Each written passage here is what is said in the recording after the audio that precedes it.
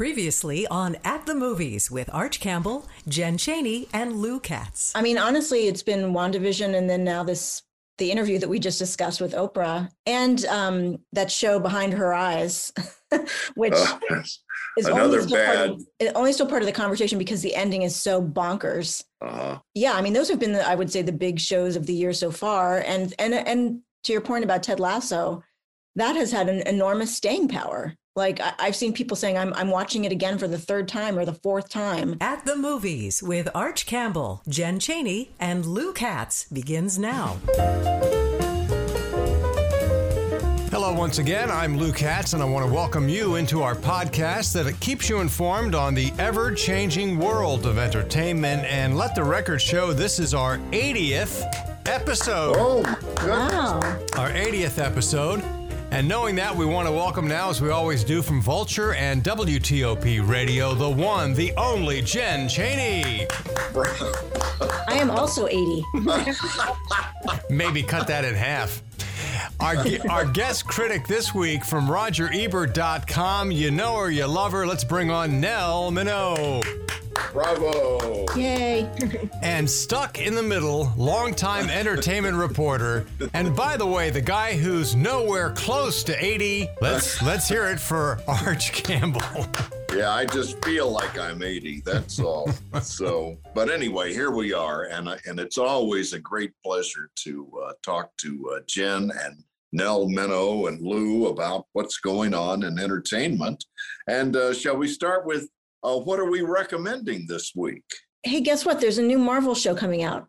Isn't that hard to believe? And I had a chance to watch the first episode of Falcon and the Winter Soldier, which is arriving on Disney Plus on Friday. And, I wasn't as enthralled as I was with WandaVision, just because that was such an interesting way in to this world. But I think people are going to like this. It's got a great action sequence right at the top of the episode. Superheroes cannot be allowed to exist. And it's really looking at how Anthony Mackie's character, Sam, and Bucky, who's played by Sebastian Stan, are both kind of coping after the snap. So it is, again, kind of, I wouldn't say it's an exploration of grief, but it's definitely an exploration of people trying to recover after a crisis. But it's also very much, I will say that it's very much a Marvel movie, even though it's a TV show. Like they are not sparing any expense in terms of what they're doing with effects or seemingly budget. It's really on par with what you would see in a regular movie. Cool. And Nell Minogue, it's always interesting to hear what's catching your attention. Well, I really like The Courier, which is in theaters this weekend, and I presume will be on streaming very soon.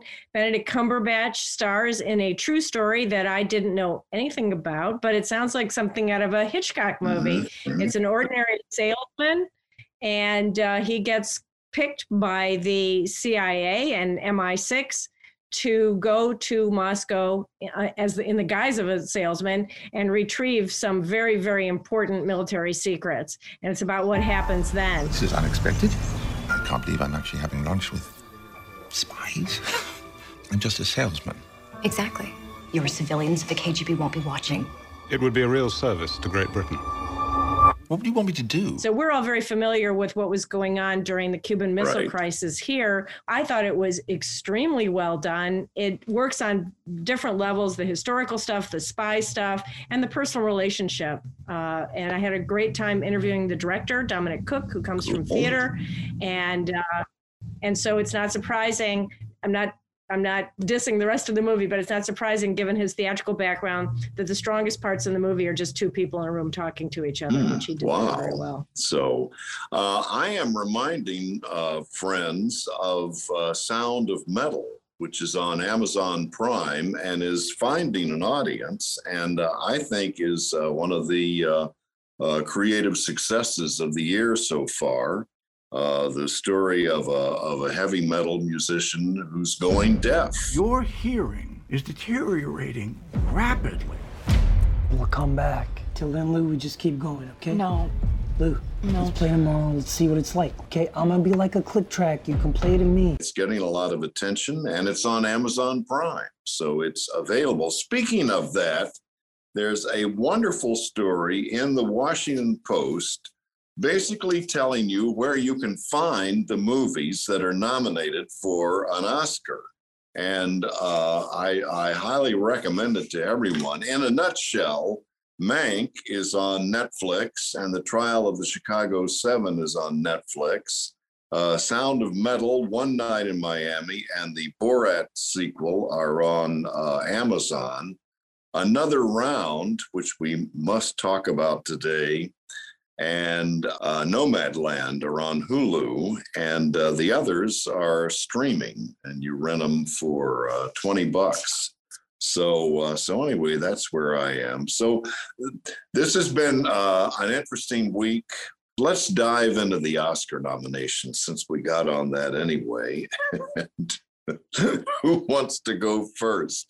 What do we think of the Oscar nominations this year? Well, you know what I'm going to say, so somebody else go first. I never know what you're going to say, Jen. Well, it's the same thing I said last week. I've never been so fatigued to talk about it, like just because it's been going on for so long. And I don't even have strong feelings about it at this point, because I'm just like, just present them so we can move on. For me, one of the issues is that issue of what and where are they, and how do I watch them, and why aren't people talking about them? Nell, what do you think? I'm going to go with the glass half full take on it. Well, that's not like you. It's like me to be contrarian with what's just been said. How's that? Yeah, it has been dragging on for a very, very long time. And I just want to say a word for my beloved Critics' Choice Association that they had a beautiful show and very, very well-chosen awards, and had the bad luck to be up against Oprah interviewing Harry and Meghan. Yeah. Nobody watched it but me, but I thought it was very good. Just my general thought about the Oscars is that these are people who watch screeners that are sent to them by the studio. They're not people like us who watch the movies that happen all year long. So there's often a big disconnect between the Critic Awards and the Oscars.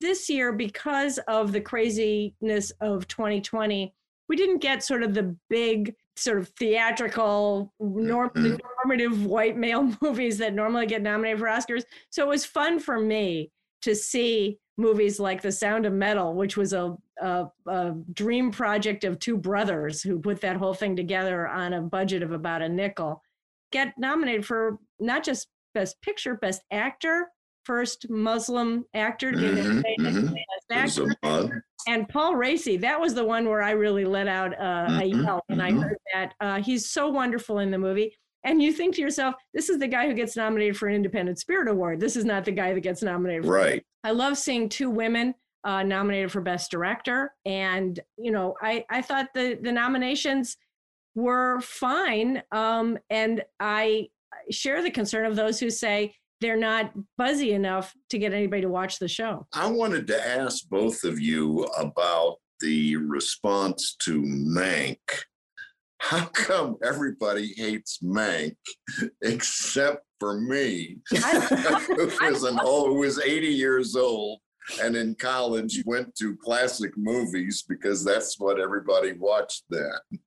I love Mank, and I am an unabashed fan of Mank, so I have no problem with that. I mean, my big problem with Mank is the same problem I have with Judas and the Black Messiah, which is that the actor who played Mank was much too old to play the actual character. But I think it's a brilliant movie. I couldn't be happier that it's nominated, and so that's fine. How about, I'd say every year, in my opinion, the category that is the worst in terms of putting up nominations that are all terrible is the song category. It's always a song that's played over the closing credits by Diane Warren, and they're all, they just have nothing to do with the movie. My great mentor, Roger Ebert, used to say they should only nominate songs that have some meaning in the movie. And so with that in mind, I love that Eurovision nomination. I just love it. I didn't even look at the best song. And Jen, your colleague, Bill Embry, loves that movie, and he was beside himself over the nomination. He was. To answer Archer's question about Mank, though, I mean, I appreciated a lot of things about that movie, actually.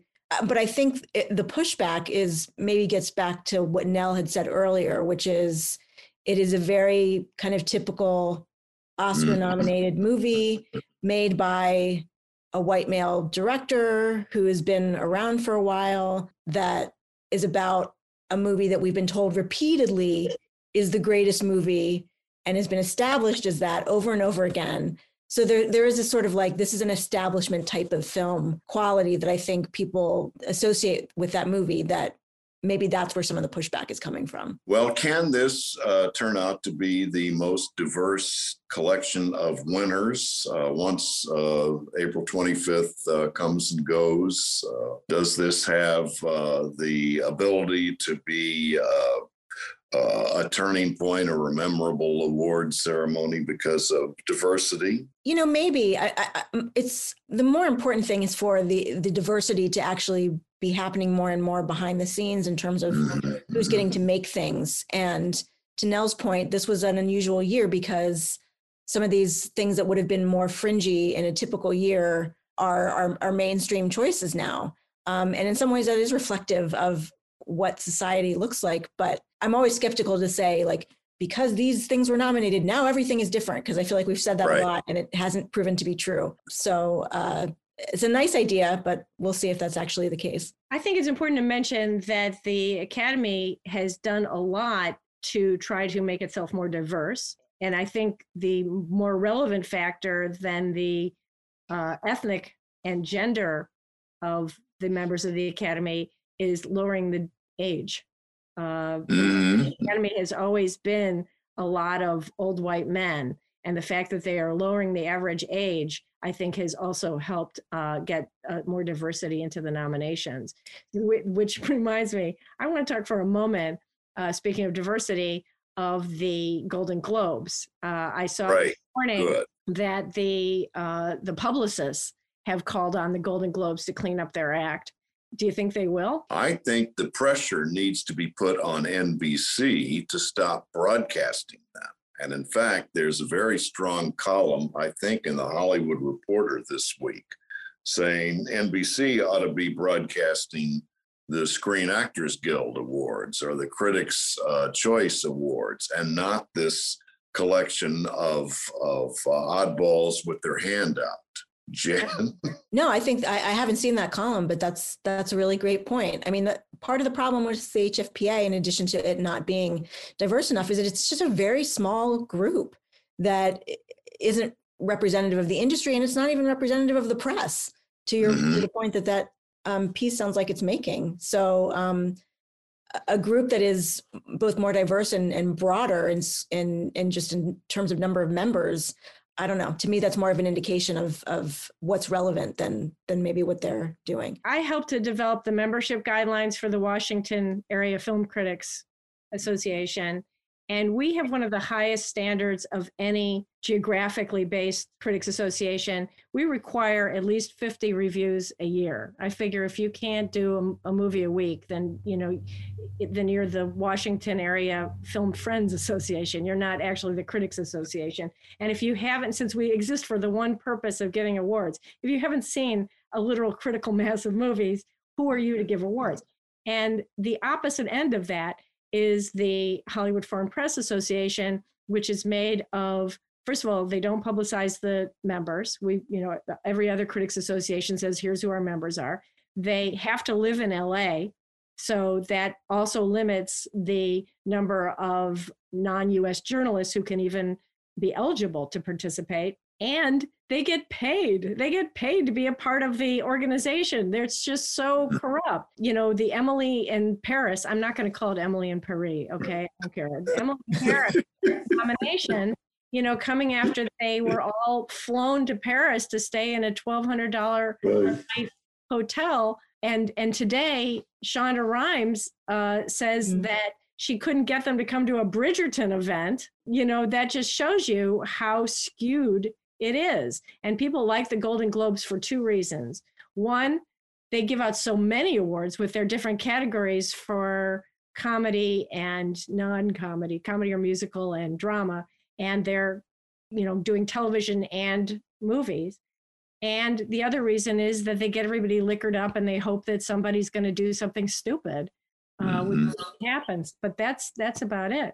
What did you think of the Grammy Awards? Did you watch the Grammys? Yes. And I want to hear what Jen has to say about this, because I think they may have cracked the code. They finally did a pretty good award show for broadcast television. I agree. I thought it was really, really well done. It helps that the Grammys is so performance oriented. The bulk of the awards are actually given out during the day in an early ceremony that's not broadcast. They were helped by the fact that they were able to gather to some extent, more so than some of the other previous award shows were able to do.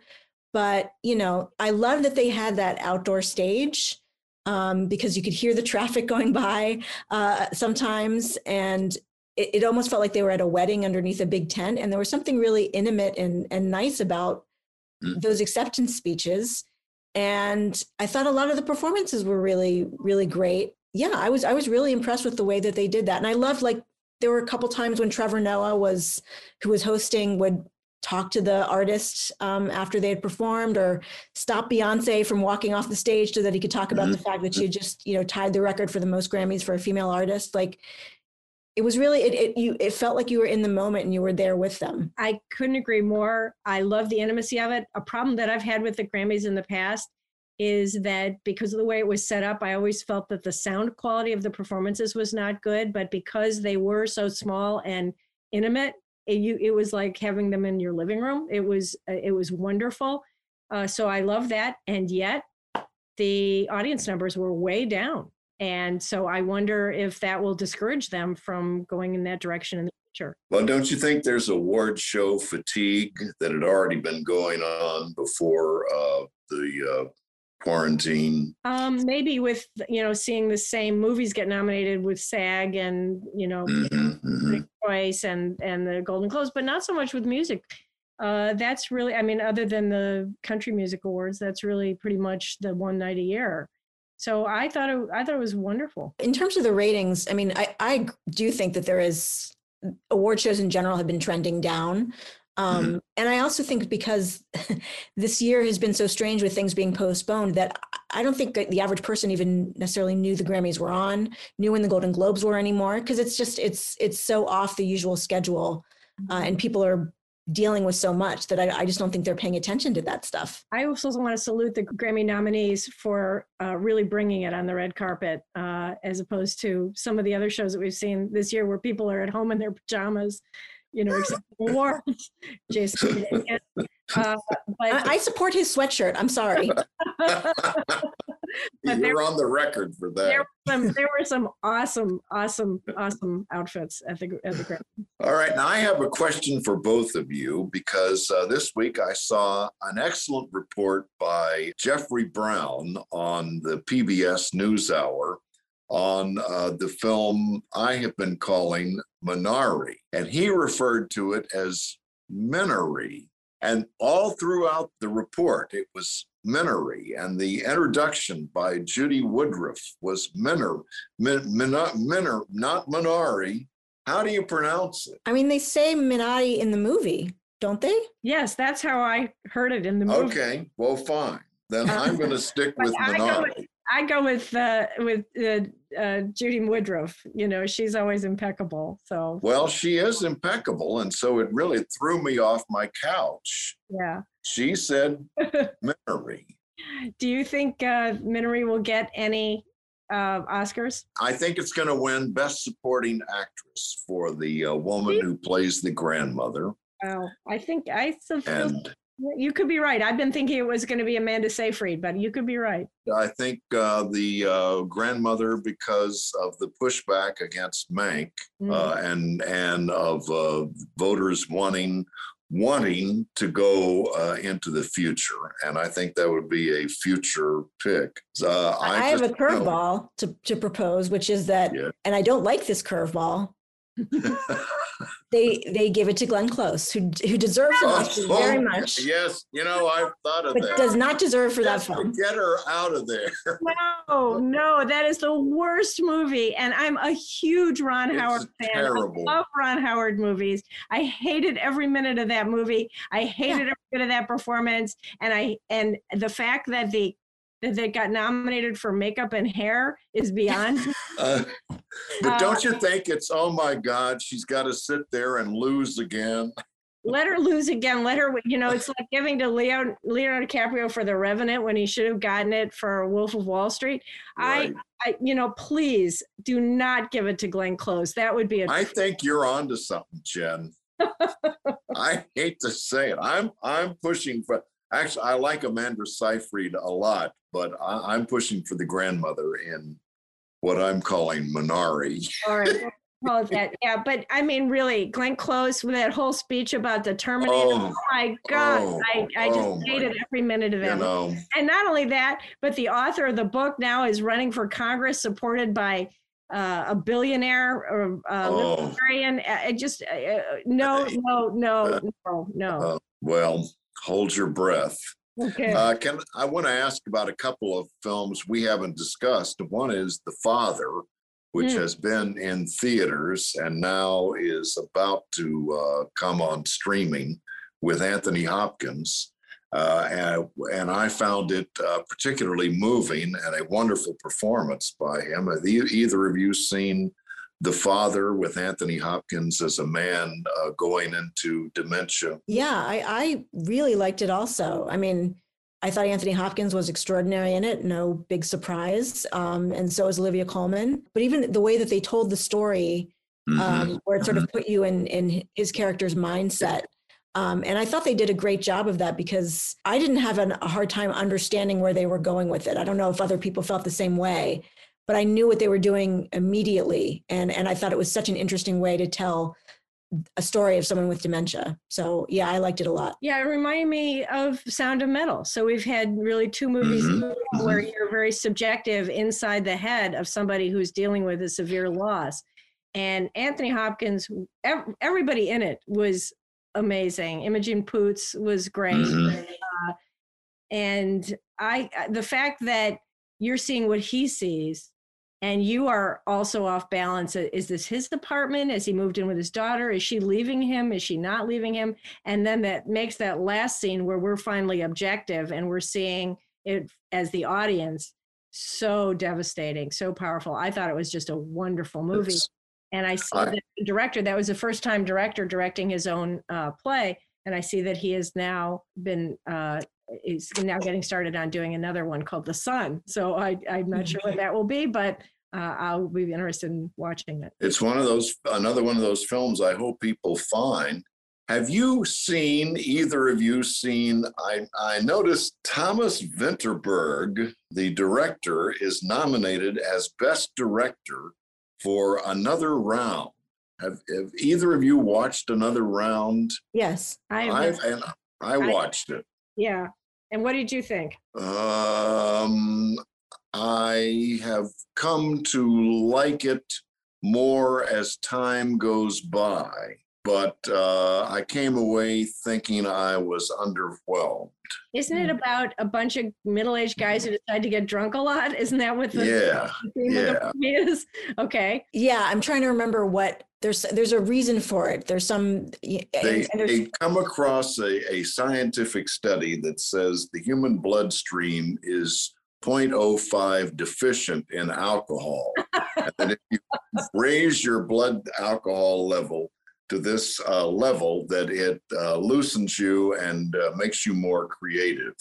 They're four guys in their 40s who are depressed and working with a midlife crisis. And I kind of bristled at the idea of being drunk all the time. Yeah, I mean, they play it for laughs initially, and then it obviously becomes more of a serious issue. And I think with that movie, the part of it that sticks with most people is the ending, the last scene, which is this really joyous, celebratory scene that especially in quarantine, I think is very cathartic to watch. I think I liked it a little more than you did, Arch. And I've seen, and I'm blanking on the name of it, but another movie that Mads Mikkelsen was in that was a Vinterberg movie that I liked a lot. So I liked it. I don't know that I necessarily would have occurred to me to nominate him as best director, but I did like it. I was surprised to see it on the list of Oscar picks, at least for the director. It's very unusual to have a foreign language director picked as best director. Well, and this also speaks to, there was an article, I don't recall if it was the Hollywood Reporter or where I read it, but about how the attempt to diversify and include more members in the Academy has also diversified the branches other than acting. And so you're getting more people in different aspects of the film world.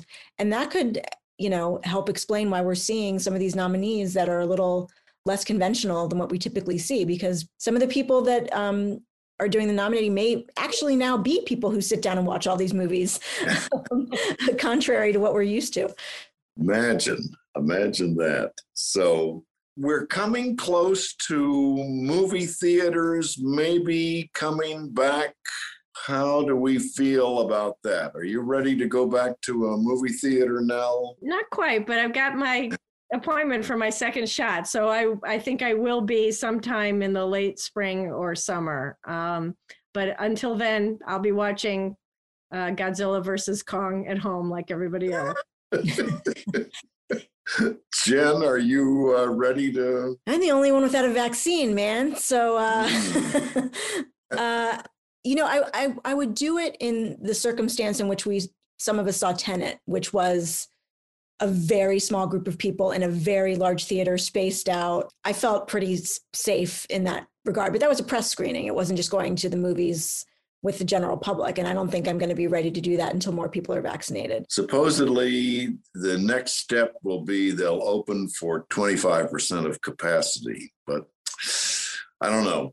It'll be interesting to see. And I don't know where we're going to go to the movies. Yeah. Well, especially since we keep losing theaters. Yeah. Mazza and the Arlington Cinema and Draft House is closing too. Really? Oh, really? I didn't see that. Yikes. Well, on that note, Lou, what's the latest on Hound Radio, and what are you watching these days? Well, we watched Mank. I slept through about 25% of it. Can I tell you? Hey.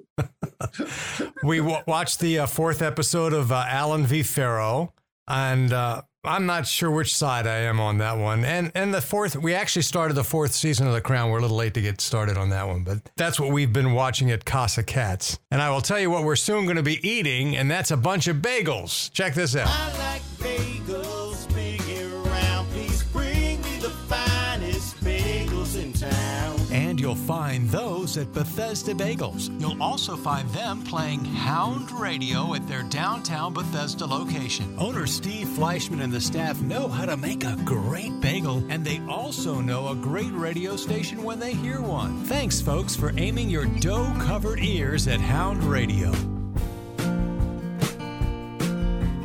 At the Movies with Arch Campbell, Jen Chaney, and Lou Katz comes to you from the secret underground bunker studios of the Katz podcasting system. Okay, Jen, you have several things on your mind, and please take the microphone. Have either of you seen the Snyder cut of the new cut of Justice League? No. I have not, but I have switched from not planning to watch it to planning to watch it based on what my boss, Mads Oller Seitz, and some of the other critics have said about it. I was not a fan of the 2-hour version or of Batman versus Superman, but I'm now intrigued by what I've read. Have you seen it? I haven't, because it's 4 hours long and I've just been kind of putting it off. Is there justice in that? And also, Zack Snyder is my least favorite working filmmaker. I can't stand all of his movies with the exception of his remake of Dawn of the Dead. I get so angry when I walk out of his films. But like Nell said, I've been seeing a lot of positive reviews of this, so I'm kind of curious now to just see what it is. But I read that if he took out the slow motion and put everything in regular motion, it would have been 2 hours. Okay, that's Who's carrying it? That'll be HBO Max. Okay, great. Can we mention Yaphet Kotto very quickly? Yes. 81 years old and had a long career in film, starting in the early 70s. And I suppose is best known as the villain in the James Bond film, You Live and Let Die. Drown, Mr. Bond. I doubt you get the chance to drown. And also had a long run on the NBC show Homicide. We reach a certain age where we realize we know less about life than we did when we were 17. When I was 17, I remember, I believed in life, I trusted life. I believed there were answers to questions. I had hope. And right now, I want to tell you, I hate myself. I loved him as the FBI agent in Midnight Run, one of my favorite. He's great. He was great in that. He just had wonderful, wonderful screen presence. Surprises me. He hasn't done that much lately. I think he went back to stage work. Yeah. We salute Yaphet Kotto. And Jen, you always throw flashbacks and favorites at us. Embarrassing questions that draw on our past. Well, we were just talking about going back to movie theaters, and I was curious if you can think of, I'm sure there's many moments like this, but a moment that like where the audience was reacting to something in a movie that just really stuck with you, just the way that everybody responded. Oh, absolutely. I have twice in my life been in the exact right audience for a movie. Once was the movie Dick, which is a humorous take on Watergate. And I went to it at a screening for Washington journalists. I bet I was at that screening too. And in Arlington? Yeah. And I brought my son, who is a political junkie, and it could not possibly have been a better audience. They knew every one of the characters. They understood every one of the jokes. That was really great. And then the screening where I saw the first Borat movie was a college screening. I was the only one there that was not a college student. And again, that was just the perfect audience for that movie. And they were screaming with laughter. One year I went down to South by Southwest because I always wanted to do that in Austin. And I'm a graduate of the University of Texas anyway. And I went to a screening at the Alamo Theater on South Lamar of Sorry to Bother You. And it started with a kinescope of a Spike Jones television show from the 50s.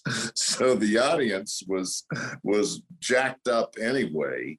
And then Sorry to Bother You takes this ridiculous turn from comedy to sci-fi, and the audience was practically ripping the seats out. And they were all old adults like me, people who could afford to be there. And I loved the reaction and that night. So that's one. Jen, you must have several. Well, there's a couple that I was thinking of that were specifically responses to the ending of a movie. I suspect that you guys were there when we had the press screening for Inception. And I just remember very specifically when that top spins and then it just cuts, the whole audience would like all collectively like, oh my God. And then I was thinking about, this was years ago when I was a intern at DC 101 and went to a promotional screening for What's Love Got to Do With It, which I was thinking about because of the Tina Turner documentary that's coming out. And that goes to, the real Tina Turner comes out at the end and you see her performing. And everybody in that theater was practically a standing ovation when the real Tina Turner came onto the screen. People were just so excited. I think I was at that screening and the guy behind me said about Ike, what's wrong with him? Good question. Yeah, I'll say. Man, I went opening night of The Crying Game, which did not have a preview. And I was sitting on the steps in the back of the Outer Circle Theater. And when the reveal comes, that audience,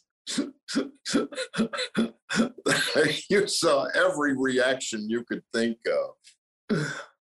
So, Louis, shall we wrap things up? And what a great time to speak with both of you. Thanks so much for being here, Nell and Jen, always great. We were talking earlier about original music for Oscars, and I want to play the one that won in 2019. Do you remember which one it was? Who won the Oscar for Best Original Song? I can't remember. Elton John, Bernie Taupin. From Rocket Man. I'm Gonna Love Me Again. And we would love if you join us again next week for our podcast right here. Have a great week. The joke will never hard to tell. Too much bad changing the wish and well. The dream alone is always in your hand. If that the build the boy and build the man. A house is a man's secret, so I'm told. Through the years of theory can grow cold. I'm up to beat, the cane is gotten clear. The voice inside my head, the one I hear saying I'm gonna love me again. Check in on my very best friends. Find the wind and feel myself. Rise above the broken rails.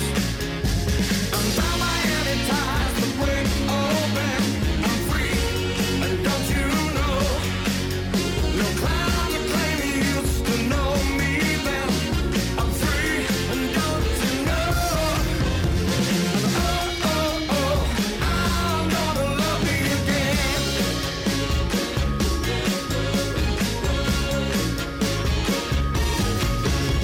The golden age was somehow bittersweet, but now the past lies sleeping in the deep. The beast of days that followed hollow nights. A kiss or a touch could feel like kryptonite. Praise the saints that hung up on my wall. Trust is love, and love is after all. A whispered word emerging from a tale. My wake-up call to claim the cost to spare. I'm gonna love me again. Check in on my very best friend. Find the wind and feel myself. Rise above the broken rails.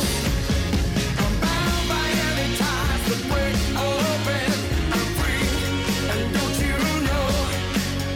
No cloud to claim you used to know me then. I'm free, and don't you know? I'm gonna love me again.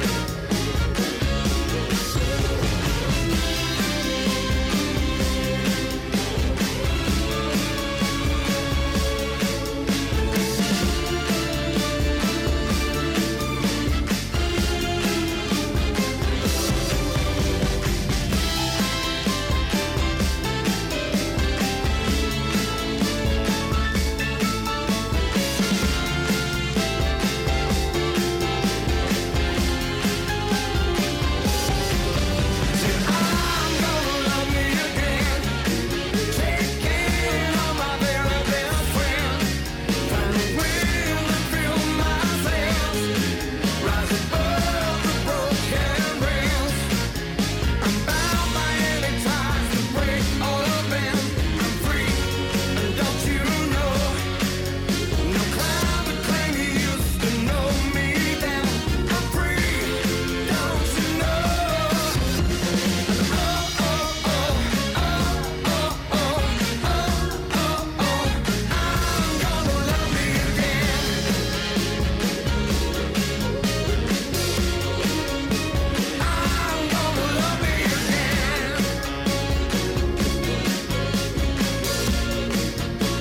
I'm gonna love me again.